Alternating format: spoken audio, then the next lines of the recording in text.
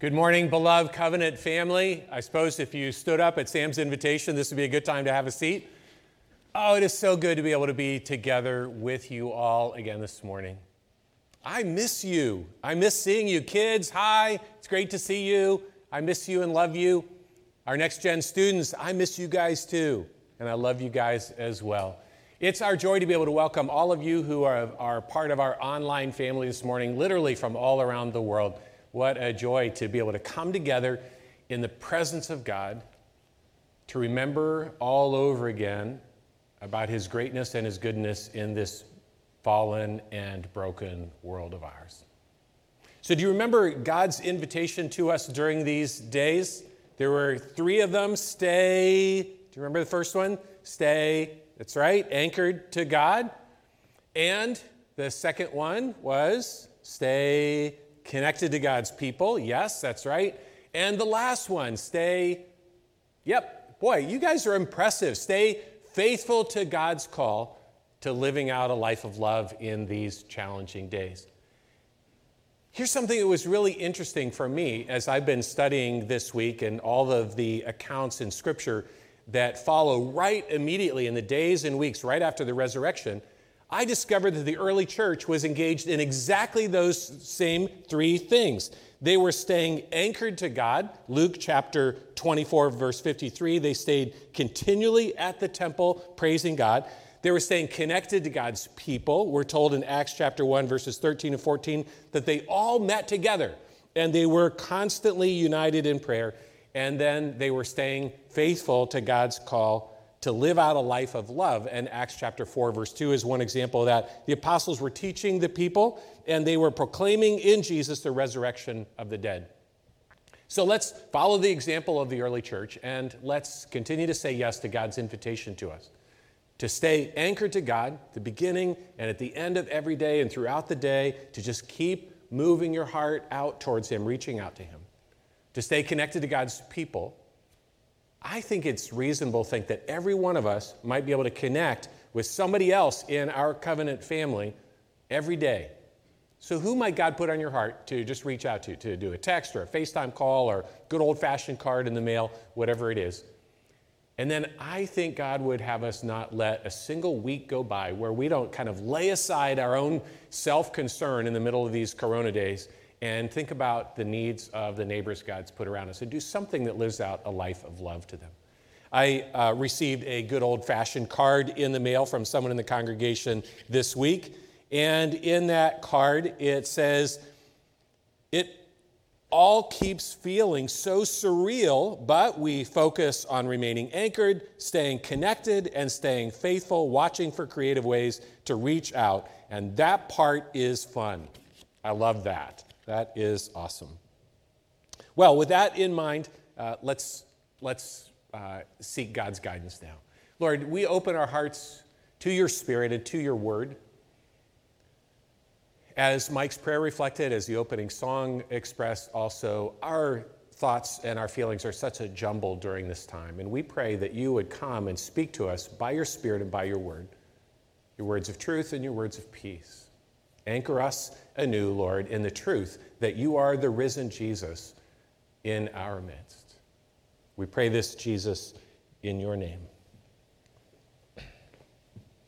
So the last time I went to the grocery store, I was pushing my cart down the aisle, I had my shopping list in hand. I came up to the end of an aisle, and just at that point, a clerk from the store was coming down the aisle kind of at a right angle to that and arrived right in front of me. I said, excuse me, could you please tell me where I could find tortillas?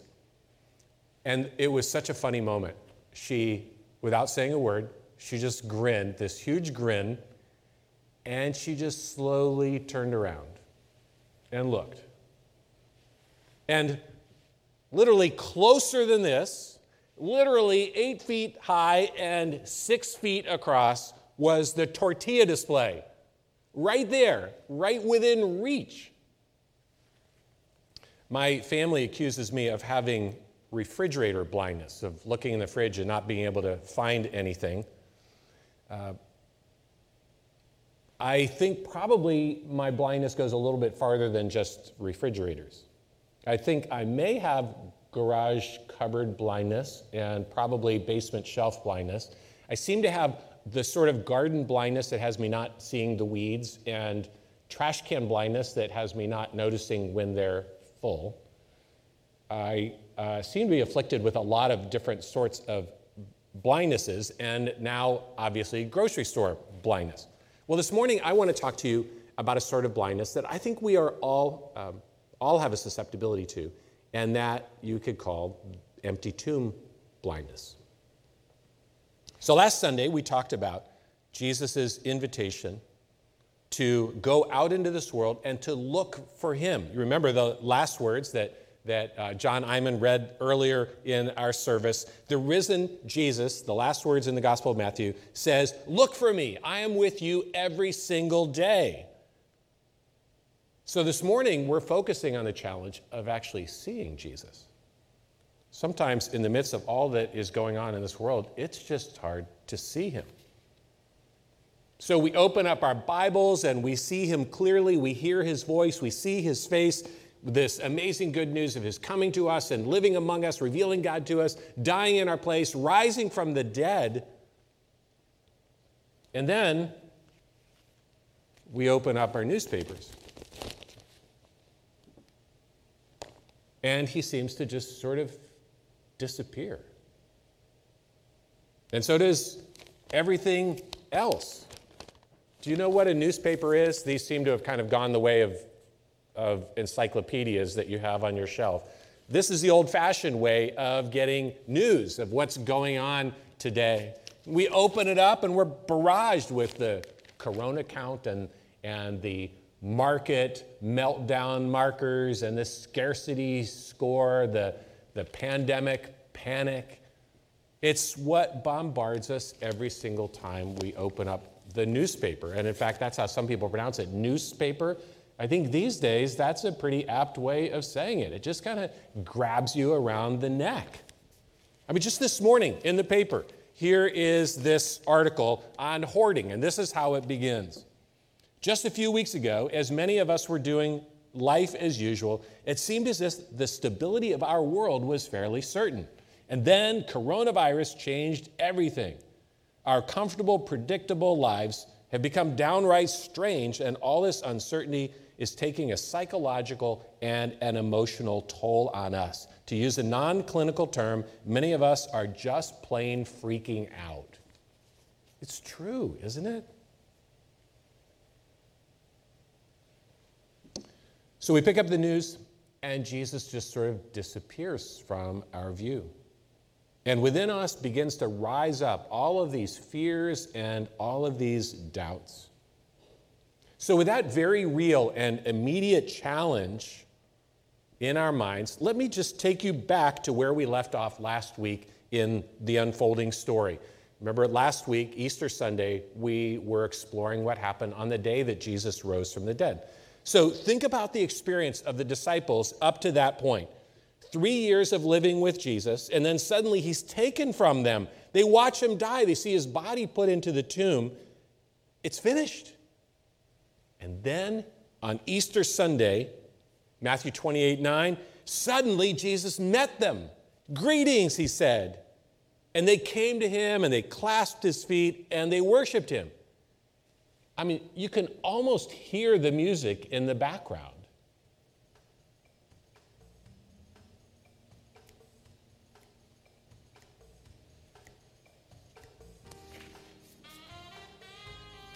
I was so confused.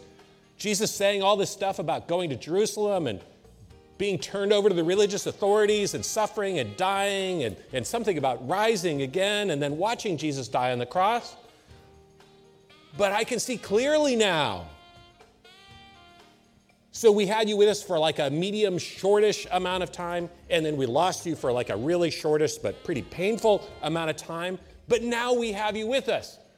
Now and from now on and forever, this is going to be great. We're never going to be apart from you again, Jesus. Gone are the dark clouds that had me blind. It's going to be a bright, bright, sunshiny day. Jesus? Jesus? Where did you go?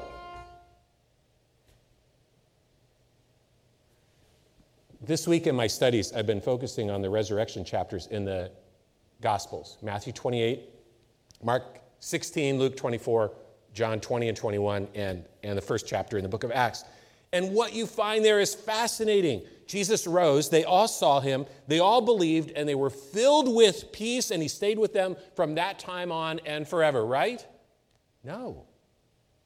Instead, this is what you actually find. On Easter Day, suddenly Jesus met them, Matthew 28. That same day, Jesus himself came up and walked along with two of them, and they were kept from recognizing him, Luke chapter 24. On the evening of that first day of the week, Jesus came and he stood among them, John chapter 20, verse 19. And then, listen to these words, a week later, Jesus came and stood among them. I mean, what did they do during those 6 days? How did they even process that? He's not here, he is risen, has turned into he's risen, but he's not here. Jesus died to change the world, but the world isn't really any different the day after Easter and the day before. But at least we have him right in this fallen world, but then it seems like we don't have him. The 40 days after the resurrection were the days when Jesus was teaching the church what it would mean for them to have him spiritually with them, but not physically. And they were really confusing days. So as a result, the days after the death and resurrection of Jesus were an emotional chaos for his followers. I mean, their feelings are all over the place. This is what you see when you look at them. They were afraid yet filled with joy. This word fear is related to the word that means to run. So they were feeling the kind of fear that made them want to run and hide. Does that sound familiar? And yet they had great joy and delight. We're told they were alarmed, which means they were thrown. Somebody picked them up and threw them into amazement. They were completely astonished. We're told that they were shaking with fear, and also they were bewildered. This means carried outside of themselves. They were bewildered, they were disturbed, they were shocked. They were startled and frightened. Startled, we would probably say, freaking out.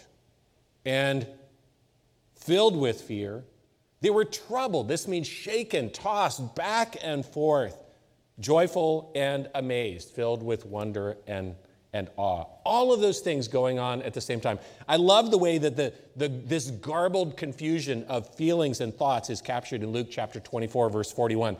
It says, and while they still not...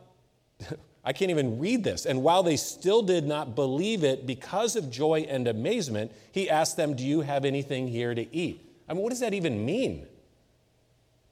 Here's how the Voice translation captures that verse. It says, now their fear gives way to joy, but it seems too good to be true, and they're still unsure. So starting in the first verse of Matthew 28, Mark 16, Luke 24, and John 20, and also Acts chapter 1, we enter into a new era in the history of the early church. It's our era. It's the redemptive era that we still live in now as followers of Christ. Jesus is risen and he's among us, but he is invisible, and God's redemptive purposes have been fulfilled on the cross, but God has not yet put all things right. So here we find ourselves in this time of the coronavirus hanging over our heads, and Jesus is alive, but the virus is spreading right along with the good news that Jesus is alive, and all kinds of feelings are swirling around inside of us. So in the barrage of news that has hit us as we read the paper and open up our screens, do you find yourself identifying with the sort of chaos of feelings that the disciples were going through? I mean, maybe you're feeling surprised at how everything has just been thrown upside down and made so uncertain. A lot of us are feeling fear for loved ones, for ourselves, for our own health, for our finances, for the future, maybe even for our lives. Maybe you're feeling anger at how the people who are in charge have been handling all of this. I know some of you are feeling joy and gratitude that's kind of popping up in the midst of that for the unexpected gifts that have been given during this time. And then there's the sadness for the losses that you and others have been experiencing, the things that have been taken away from you as a result of all of this.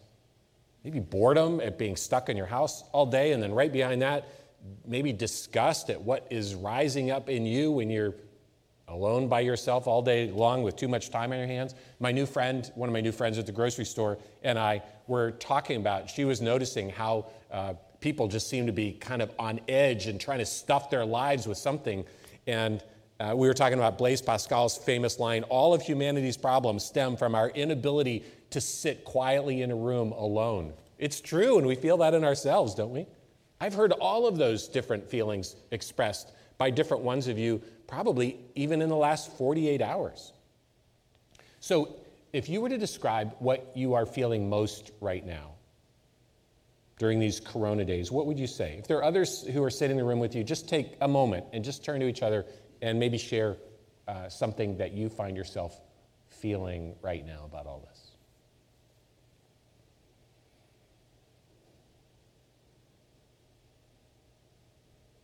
Kids, you may want to draw a picture of what you're feeling with school coming to this kind of screeching, abrupt end and being apart from your friends and kind of stuck in the house all day, and then this whole coronavirus thing in the air and seeing your parents maybe a little anxious. You might want to just draw a picture of that. So in these final chapters of the Gospels, Jesus actually addresses the swirl of feelings that's going on in the disciples. To the confusion of their feelings and ours, Jesus says, Matthew chapter 28, verse 10, Jesus said to them, "Do not be afraid." Wow, that sounds kind of harsh. Not terribly understanding, cold maybe. It seems kind of dismissive of our feelings. It's like he's saying, just don't feel what you're feeling. But that is not what Jesus is saying at all. He's saying, because I am here with you, the risen Lord Jesus, you don't need to be afraid. My presence can inform your fear. Look at the context. The verse just before that, it says, suddenly Jesus met them. Greetings, he said to them. And they came to him, and they clasped his feet, and they worshiped him. And then Jesus said to them, don't be afraid. And then he tells them why. Go tell my brothers to go to Galilee, and there you will see me. He's not saying don't feel what you're feeling. Jesus knows that we don't choose what we feel. We just feel it. And he knows that we can't just will our feelings away. All we can do is choose what to do with our feelings. And that's where the words of Jesus come in. Jesus is saying, bring my loving presence into your fear. Feel your fear with me, with you. Let me be the answer to your fear. Let me speak to your fear. Not don't feel what you're feeling, but invite me into it. Here's the other part of Jesus' response to their chaos of feelings and ours. John chapter 20, verse 19, Jesus came and stood among them. Peace be with you, he said. Same thing. Jesus isn't saying, hey, just relax, would you? How helpful that is. Look at the context. Beginning verse 19, on the evening of that first day of the week, when the disciples were together, with the doors locked for fear of the Jewish leaders, Jesus came and he stood among them and he said, peace be with you. And the disciples were overjoyed when they saw the Lord. It was his presence that spoke to their fear and their anxiousness. And again, Jesus said, peace be with you. And with that, he breathed on them and he said, receive the Holy Spirit. Jesus is saying that the circumstances around us will try to define our well-being from the outside. They'll crowd in and block our view, but his presence within us by his Spirit is what should define our well-being from the inside. You don't have to rely on your own resources to deal with life's challenges, not even one as huge as this one. And you don't have to be controlled by your feelings. I put my Spirit into you, and he will bring you into my peace as often as you feel anxious or sad or despair, and turn to him. We may need to do this 50 times a day. The fact that Jesus rose from the dead doesn't make our feelings disappear. And for some of us, we're just going to keep going into anxiousness and fear and sadness again and again. And Jesus says, let me come with you. So he answers our fears and all these other things we're feeling with the assurance of his presence and the promise of his peace formed in us by his Spirit. So before we go any further, I just want to have us take a moment of quiet before the Lord. Jesus says, come to me, all you who are weary and who are weighed down. Tell the Lord what you're feeling, just right now. Maybe several contradictory feelings that you're feeling. You don't need to hide it from him. He is the God of compassion and grace. As one who's been a human being himself, he understands our frailties and our shortcomings as human beings, and he is moved by compassion when he encounters those. Now just invite Jesus into what you're feeling. Hear him whisper to you of his love for you, his reassurance that he is with you, even in this. There's no shame or condemnation in his voice, only invitation. Hear his invitation to trust him and to let his presence, by his Spirit, speak to your fear. Let him quiet you with his love.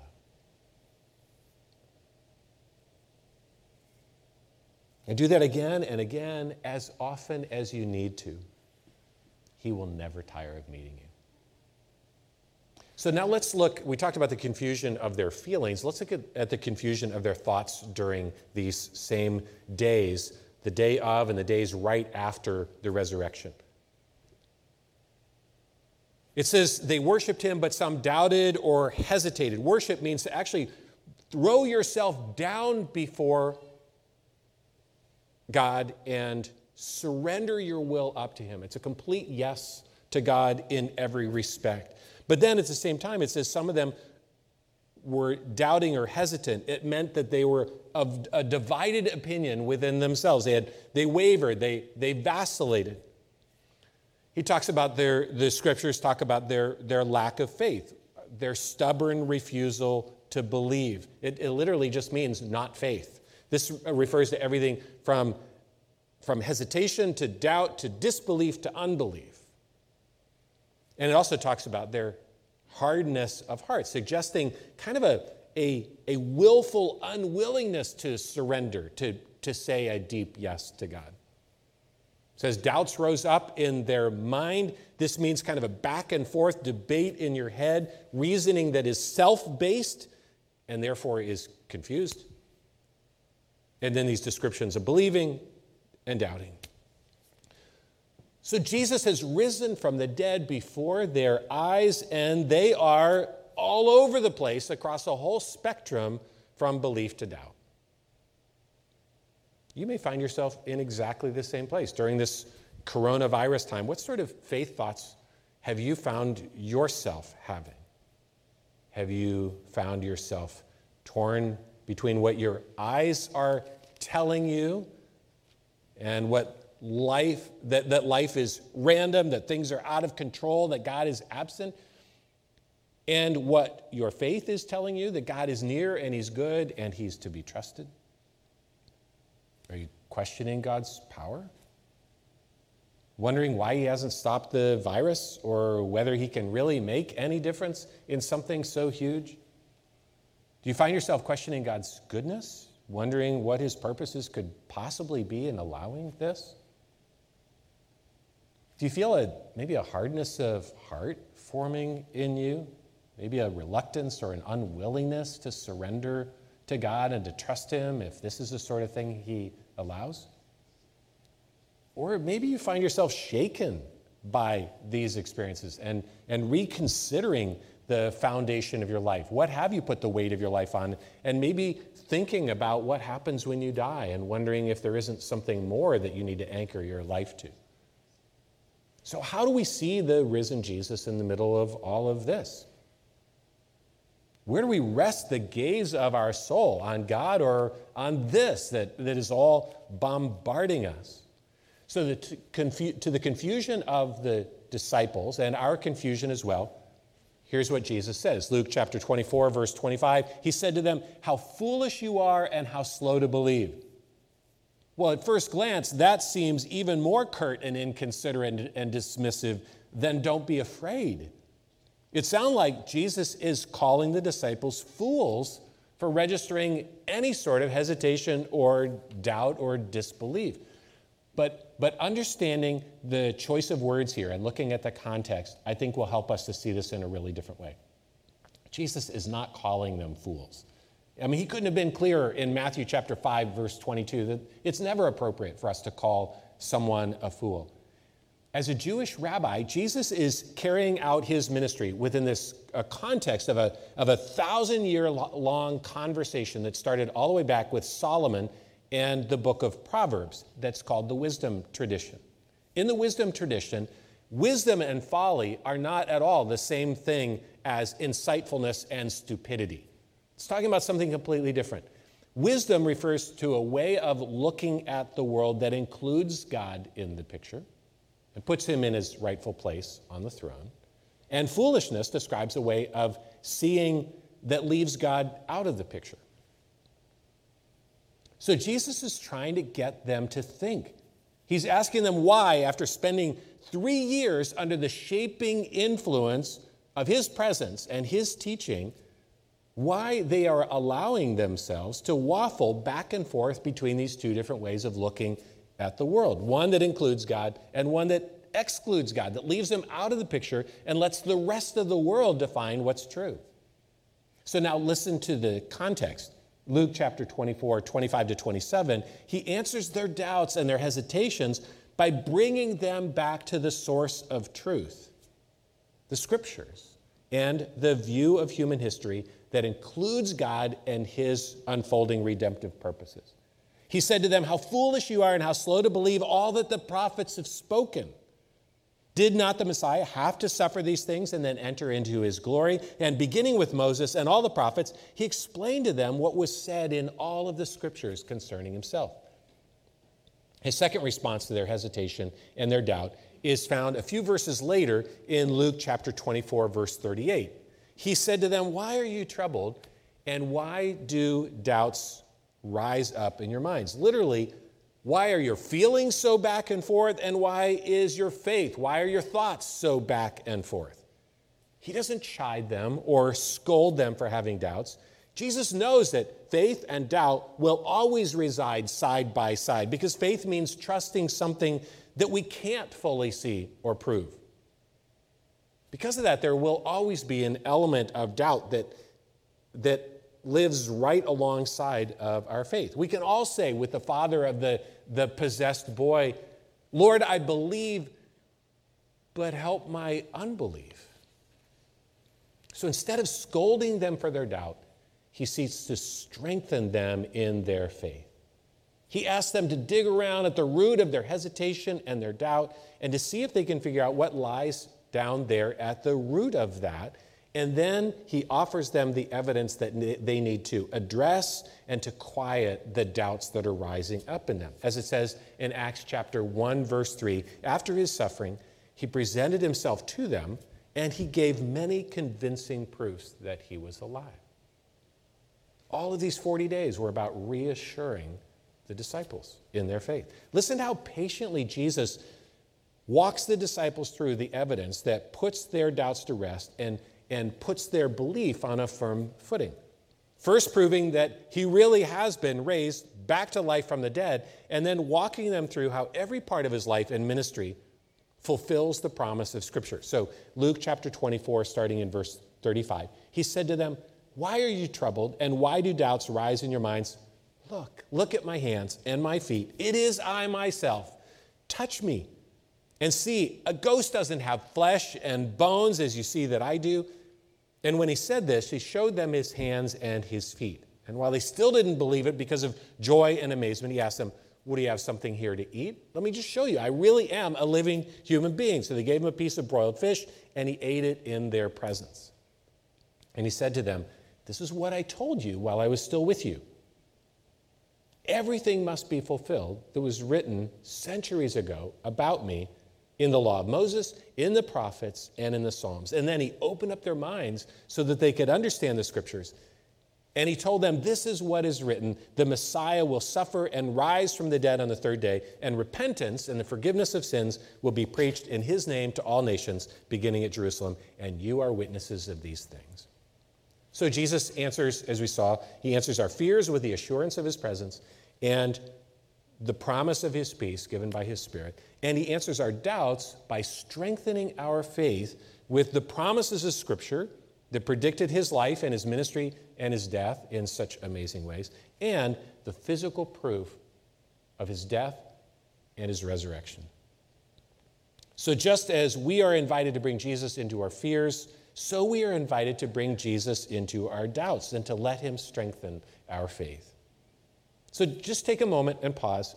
Are there places where in the middle of all of this virus stuff, you find yourself calling God into question? Where are you wavering in your confidence about God's goodness or his power or his being in charge? If you're with others right now, you might just name a place of hesitation or doubt that you feel creeping into your faith.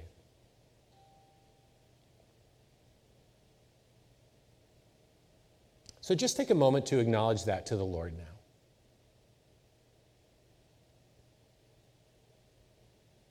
Just let Jesus take you by the hand and lead you out of philosophical conjecture or speculation about the purposes of God or the problem of evil and trying to solve that. And let him take you, as he desires to take every single one of us, deeper into the two things that are the foundation of our Christian confidence. Two specific places where God has broken into human history definitively and spoken to us. First, he gave us the scriptures, his word, the truth, which reveals the nature and character of God and unfolds his redemptive purposes for us. And then he gave us Jesus, the word made flesh, the way, the truth, and the life, in whom the scriptures are fulfilled and in whom this world comes face to face with God. As often as your doubts surface, bring them to him. And let him quiet your restless speculations and doubts. And let him strengthen your faith by bringing you back into the Word and bringing you back to himself, the living Word, who is the main subject of the Word. Think of what the newspaper would have looked like for the disciples in the days immediately following the resurrection of Jesus. Roman oppression, exorbitant tax rates, drought, bread shortages, political infighting in the capital, some things never change, mass crucifixions of Jewish resistance fighters, severe earthquakes. The early church could have focused on the news, or they could have focused on the good news. And they chose the second. As feelings swam around in them, fear and anger and sadness, they brought the risen Lord into those and invited his peace. And as doubts rose up, they went back to the evidence and they remembered again why they came to believe in the first place. And in those ways, they were given eyes to see, just as we are, the risen Lord Jesus everywhere they looked.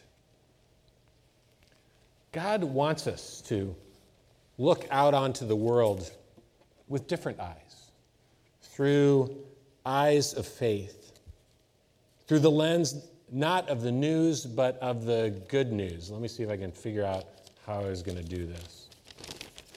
I don't think I'm going to be able to get this. Oh, it goes this way. I was going to try to fold this whole thing during the end of my sermon, and I thought, there's no way that's happening. This is supposed to be a boat. There we go. Sort of. As we look out into the world through the eyes of faith, then we will remember not only that we are in the same boat with everybody else in the world around us, but we'll also remember that the risen Lord Jesus is in the boat with us. And he speaks to the storm around us and he says, "Peace, be still." And then he turns to us and he speaks the same words to us. My peace I give to you. As he says in John 16:33, I have told you these things so that in me you may have peace. In this world you will have trouble, but take heart. I have overcome the world. Would you pray with me?